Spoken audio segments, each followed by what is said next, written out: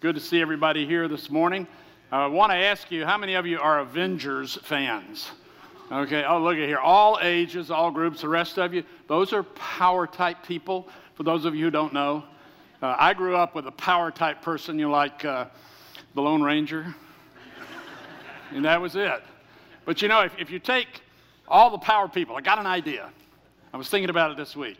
If I took Captain America, and I took the Hulk, and I took Thor, and I took Iron Man, and a few of these others, and I put them all together and created one. Wouldn't that be awesome? You don't think so? I mean, really, I think that would be fantastic. That here's the superpower of all powers ever in existence. And then the second thought was this. So then we get a time machine, and we go back to the first century, and we find this guy named John Mark. And we go to him and say, John Mark, we know that you've written a book called The Gospel of Jesus Christ, and we just wanted to show you what a superpower really looks like. And we show him this all put together, united, most powerful super being in history. What do you think his reaction would be? I think he would laugh. He'd say, you want to see a superpower? He said, why don't you read my 9th chapter? And that's what we're going to do today. We're going to look at the 9th chapter, and we're going to see the ultimate of all superpowers, the supernatural man of action, Jesus Christ, as he's doing what he does. Now, to do that, I have to set the stage for you. Before chapter 9 begins, just a little bit earlier, in the evening, late at night, into the morning, Jesus has taken the inner circle, the apostles James, John, and Peter, and they've gone up on the mountain for a specific reason. Jesus there gives them what is called an open vision. He opens their eyes to see him as he will appear in all eternity. So they're getting to see something that no one has ever seen before. And James and John and Peter are overwhelmed by this, because they also see two other people there, Moses and Elijah. Now, we're not told how they know who they are, but Peter knows. And Peter does what I think I would have done, what maybe you would have done, and that is, he says, Jesus, this is so awesome. Why don't we build some huts and stay here? Wouldn't you like to stay in the presence of God? Have you ever had that experience where you really knew that God was so close to you, that you were just right there with him and you never wanted to leave that moment? That was one of the best moments you've ever had. Well, that's what these guys experienced. And now, after being on top of the mountain, Jesus lets that vision fade away, and there he is again in his flesh and his blood, and he's in their presence, and he says, now guys, you can't tell anybody what you just saw. Really? That's going to be hard to do, but they will obey him, and then they start down the mountain. Now, my mind says that James was on one side of him, and James and John on either side of him, and Peter is probably leading them down the mountain. Okay, they come down the mountain, and something happens. Mark chapter 9, verse 14, the title is, Why the Confusion? When they came to the other disciples, remember there were only 3 up there, so there are 9 down in the valley. They saw a large crowd around them and the teachers of the law arguing with them. As soon as all the people saw Jesus, they were overwhelmed with wonder and ran to greet him. What are you arguing with them about? He asked. A man in the crowd answered, Teacher, I brought you my son who is possessed by a spirit that has robbed him of speech. Whenever it seizes him, it throws him to the ground. He foams at the mouth and gnashes his teeth and becomes rigid. I asked your disciples to drive out the spirit, but they could not. Here's Jesus' reply.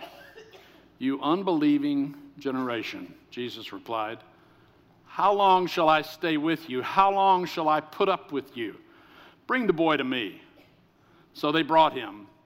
When the spirit saw Jesus, it immediately threw the boy into a convulsion. He fell to the ground, rolled around, foaming at the mouth. Now I want to talk a minute about contrasts. Here were the three coming off the mountain. They had seen holiness.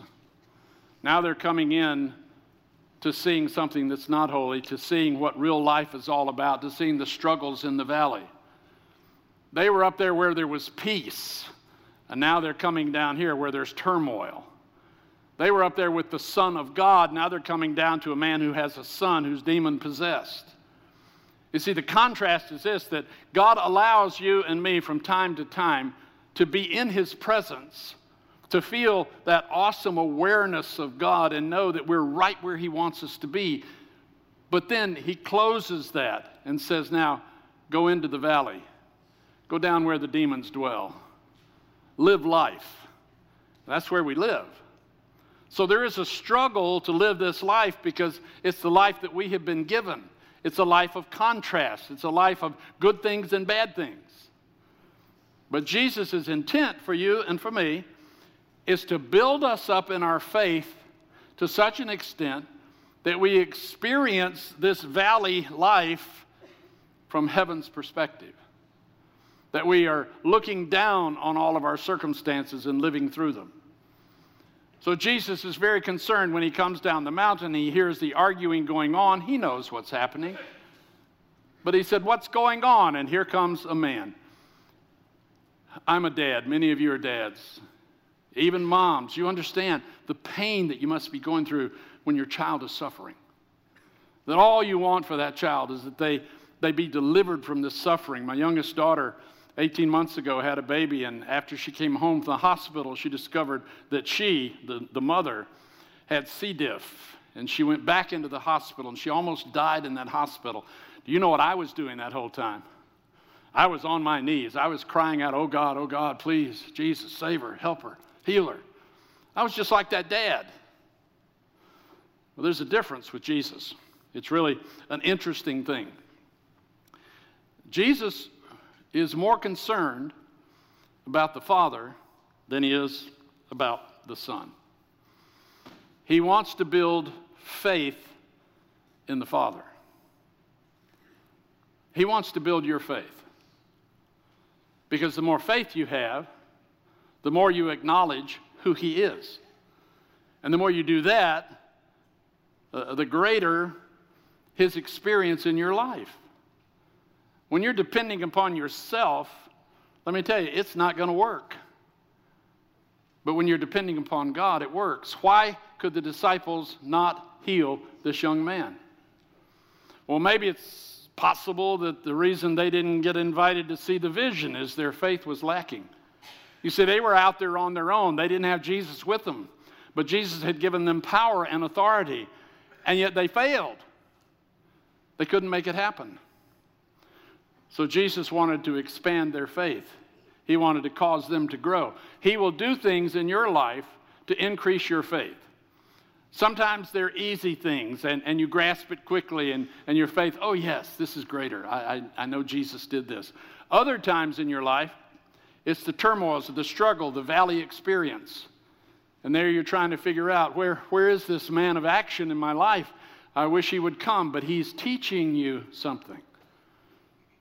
The first experience I had of that was right out of seminary, my first pastorate on the Gulf Coast of Mississippi, 12 miles from the water, way back in the Nowheresville. It was a sweet little church. One of the deacons became very ill. He had an exam. They told him he had a tumor.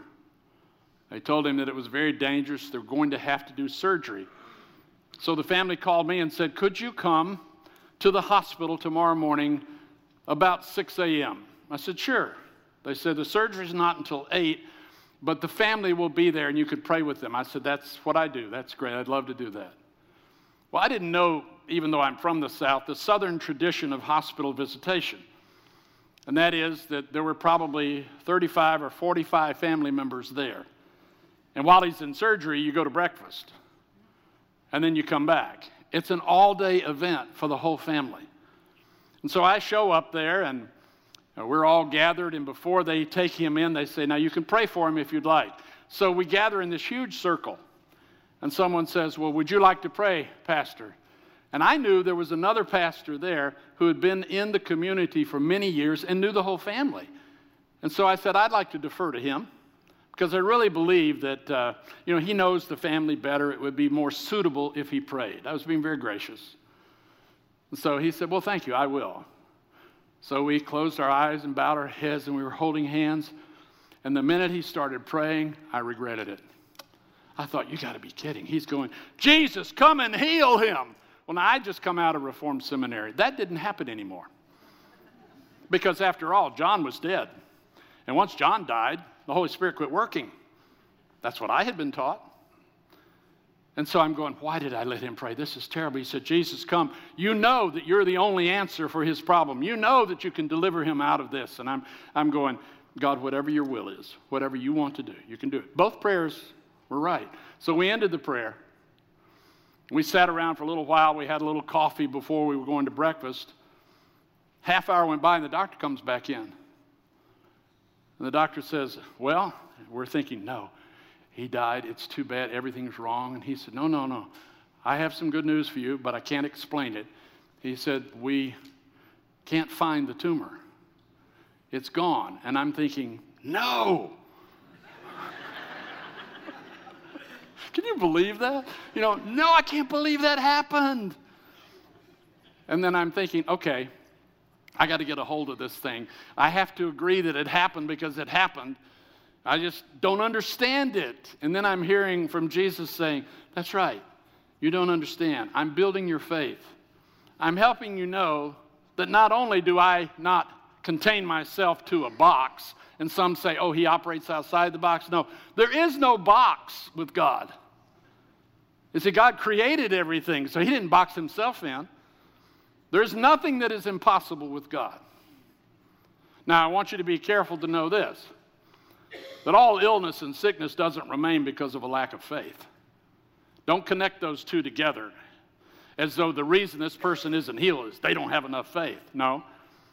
God's in control of all that, but he wants to build faith. So he was building my faith to understand that, okay, God, you're bigger than I learned in seminary. There's more to you in your word than I understand, and I'm just getting started. So continue, Lord, to expand my awareness of who you are. But don't let me go off into weird places and strange places. Just keep me tied together here because I think I know who you are. Has he ever expanded your faith like that? I know he has with some of you, where something has happened in your life that you could not explain, but you know God did it. That's another step of faith. That's where he's building that faith in you to help you know him better. The whole purpose of faith is to know him better, to depend upon him more. So here's this father coming in saying, the disciples couldn't do it. And Jesus says, okay, here's what we're going to do. Bring the boy to me. Why him? He's the healer. He's the creator. He's the only one who can do it. In the Bible, in the Old Testament, there's a story of King Asa. Asa loved the Lord, served the Lord well as the king, but then in his last days, he became ill, something like gout, some problem with his feet. And the Bible says this, and he sought the doctors and he died. Now, don't take that verbatim, okay? It's okay to go to your doctors. But that statement was in there to say, why didn't you first go to the Lord and then go to the doctors? In other words, why don't you piggyback everything? Because there is a spiritual aspect to all physical things. Because you and I are both physical and spiritual. Why would we think then that anything that's going on in us is just one or the other? It's both. It's always a spiritual event. So God is wanting to increase your awareness of that so that you will yield more to him so that he can pour more into your spirit to take care of the flesh. Jesus says, bring the boy to me. Now, this is one of my favorite parts of the story. It's called, what I call it is, why the delay? Verses 21 through 24. Jesus asked the boy's father, how long has he been like this? From childhood, he answered. It's often thrown him into the fire or water to kill him. But if you can do anything, take pity on us and help us. If you can, said Jesus, everything is possible for one who believes. Immediately the boy's father exclaimed, I do believe.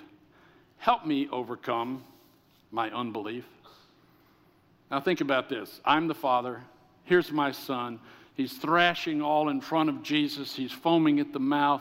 Everything is going wrong. I am just at my wits' end. The disciples couldn't do anything about it. And now I bring him to Jesus, and Jesus says, how long has he been like this?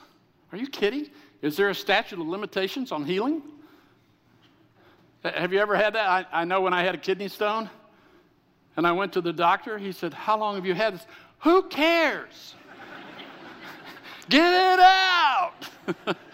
And I would expect that to be the Father's reaction, when Jesus says, how long has he been like this? Do you really care? Jesus, you already know. Why are you asking this question? It's because he is more concerned about the Father than the Son, because he wants the Father to learn something here. He wants to build the Father's faith. The Father says, well, from childhood. Now, I see Jesus, and I know what's going on. Jesus is saying this to himself, to you, and to me. Hey, demon possession, that's no big deal. I got that under control. So I'm not worried about the Son. I can take care of the Son real quickly. It's you I'm worried about, because I need to know where your faith is. I need to know if you have faith to move a mountain. Just a little bit of faith. You see, he doesn't expect you and me to be perfected in faith. He knows we're not. He knows we have doubts. And there's so many times in my life, almost on a monthly or weekly basis, where a doubt races across. And I have to confront that doubt and wonder, okay, God, what are you doing? I've got enough faith, or do I need more? How can you help me to understand what you're doing? And so this man had to come to the conclusion of this. He was not coming to a power. He was coming to a person. The disciples had the authority, they had the power, but they lost sight of the person. They thought, we've got the power, we've got the authority, we can do this on our own. And they couldn't, because it requires the presence of God. And they thought once they got the Spirit, once they were followers of Jesus, they had everything they needed. And that's a dilemma you and I find ourselves in. We think that just because we've accepted Christ and we're now filled with the Spirit, we don't need his help anymore. We can handle this. And he says, no, you can't handle this. There's some things that you need to know. First of all, it's this, Hebrews 11:6. Without faith, it is impossible to please God. In other words, it doesn't matter what you do in life. It's not going to please God if faith's not attached. If you can do it on your own without him, it's worthless. If it requires him to get you to do it, it's valuable. That's what he wants to teach this man. You see, he knows it all. I remember back in my former life, one of the interrogation techniques was this: use what you know to find out what you don't know. I remember we apprehended a guy who had been stealing 8-foot pool tables. That's a hard thing to steal, isn't it? He was in collusion with a truck driver who was in collusion with a shipping agent.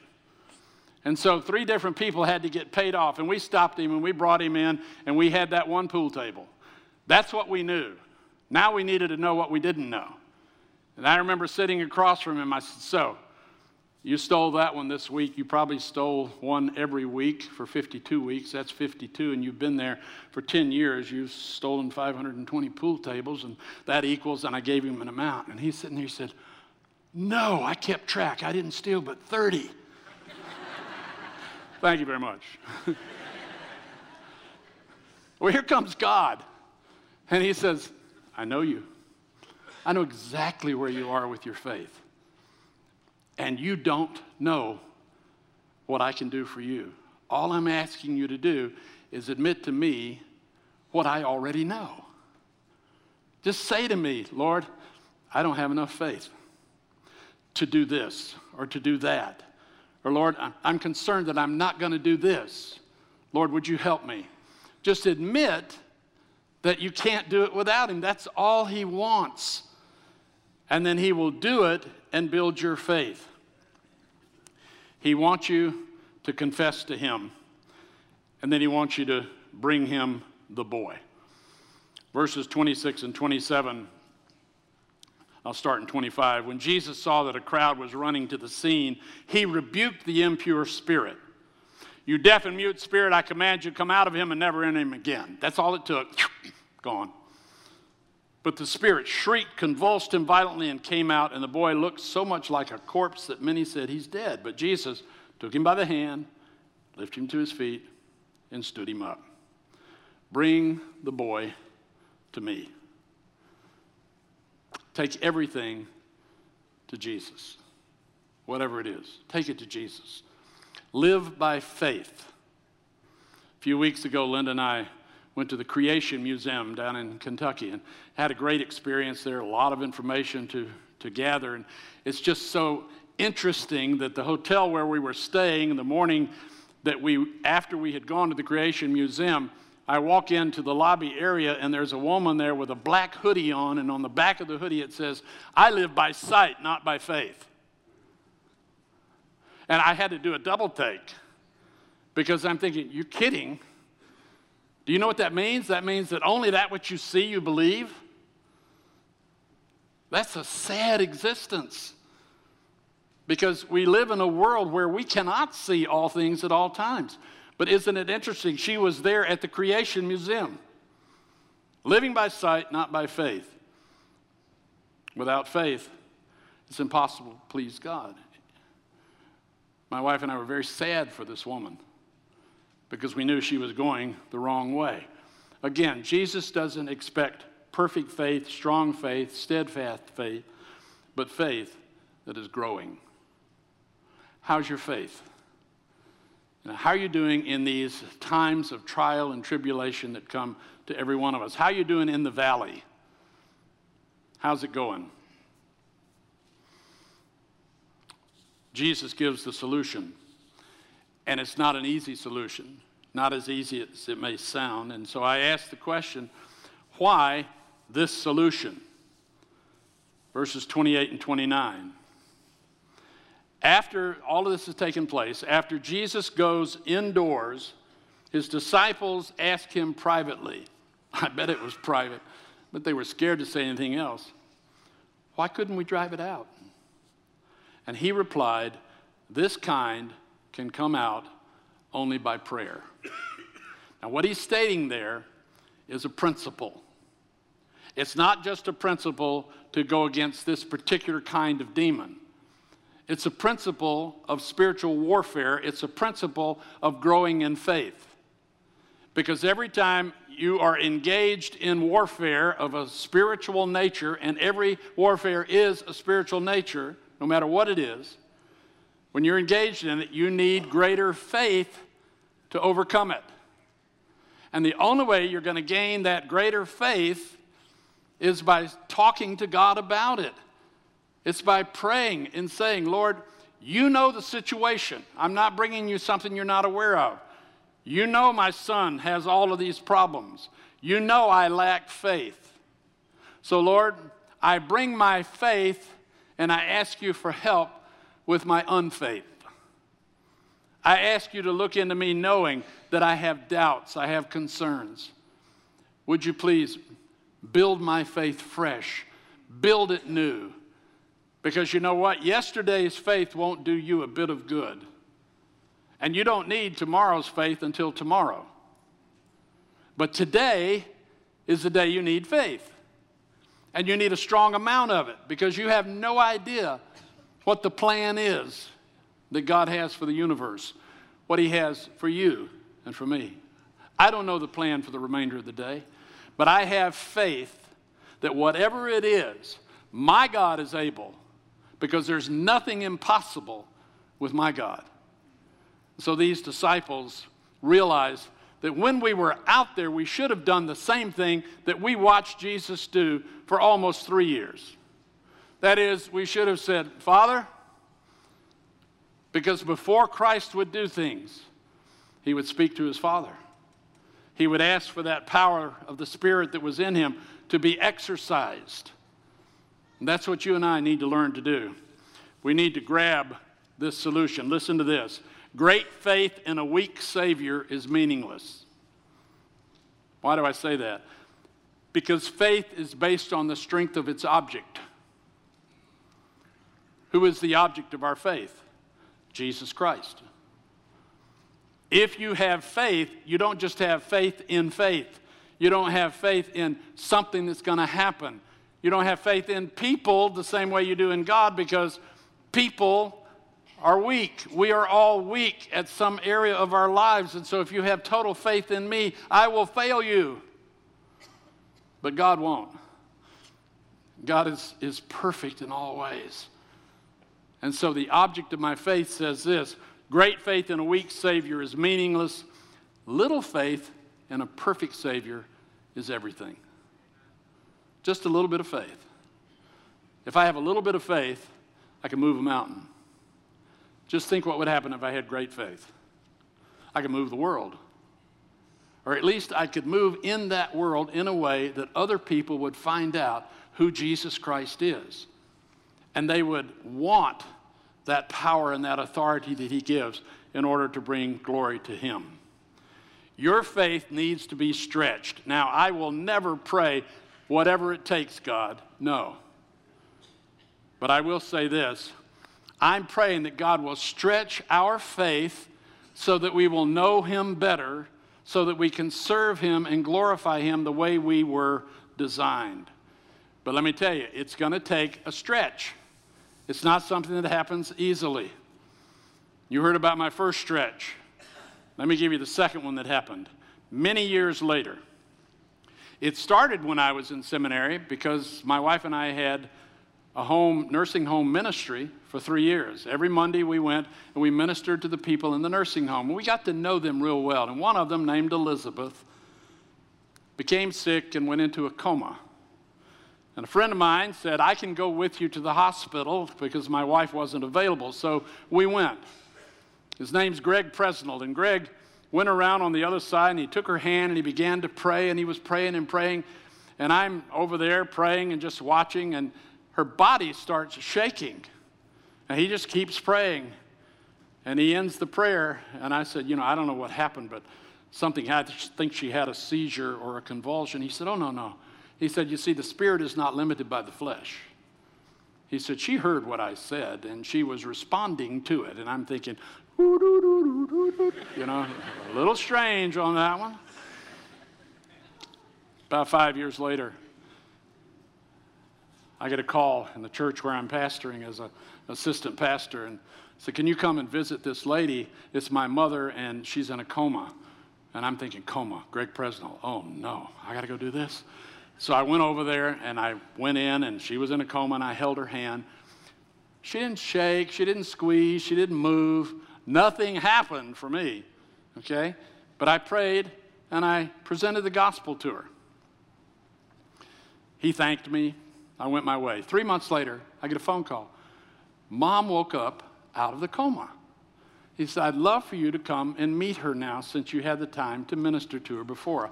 I said, that would be lovely. Thank you so much. I appreciate that. So I got there, and he and I are standing out in the hallway. And he said, so I'm going to go in, and I'll introduce you to her. And I said, that would be fine. I'd be happy, looking forward to meeting her. We walk in the room, and he says, Mother? And she said, you don't have to introduce me. I know who he is. I recognize his voice. So that's the pastor that led me to the Lord. Ooh. The glory is the Lord's. But he stretched my faith 4 or 5 years earlier so that when that moment came, I would remember how powerful he is. So let me tell you what I'm going to do. I've made a decision by prepping this sermon and hearing from God on it. You know where he says, bring the boy to me? I am naming every problem in my life now, boy.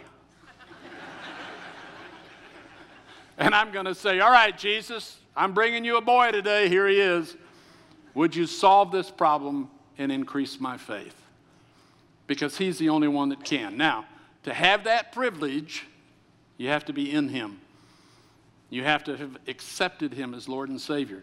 And he'll start you out with a little bit of faith, and he will grow that faith in you until the time you come home to him. And he will protect you, and he will love you, and he will take every boy you bring him, and he will help solve those in your life. Let's pray. Lord Jesus, thank you for who you are. There is nothing that is impossible with you. So this morning, Lord, there's some who bring their hearts to you for the first time. They say, Jesus, come into my heart and take over my life. And there are others of us, Lord, who say, Lord, expand our faith. We bring these issues of life to you, and we ask you, Lord, deal with them for us. Help us in our time of need. Lord, teach us how to glorify you in the midst of faith. Increase our faith so that we can please you.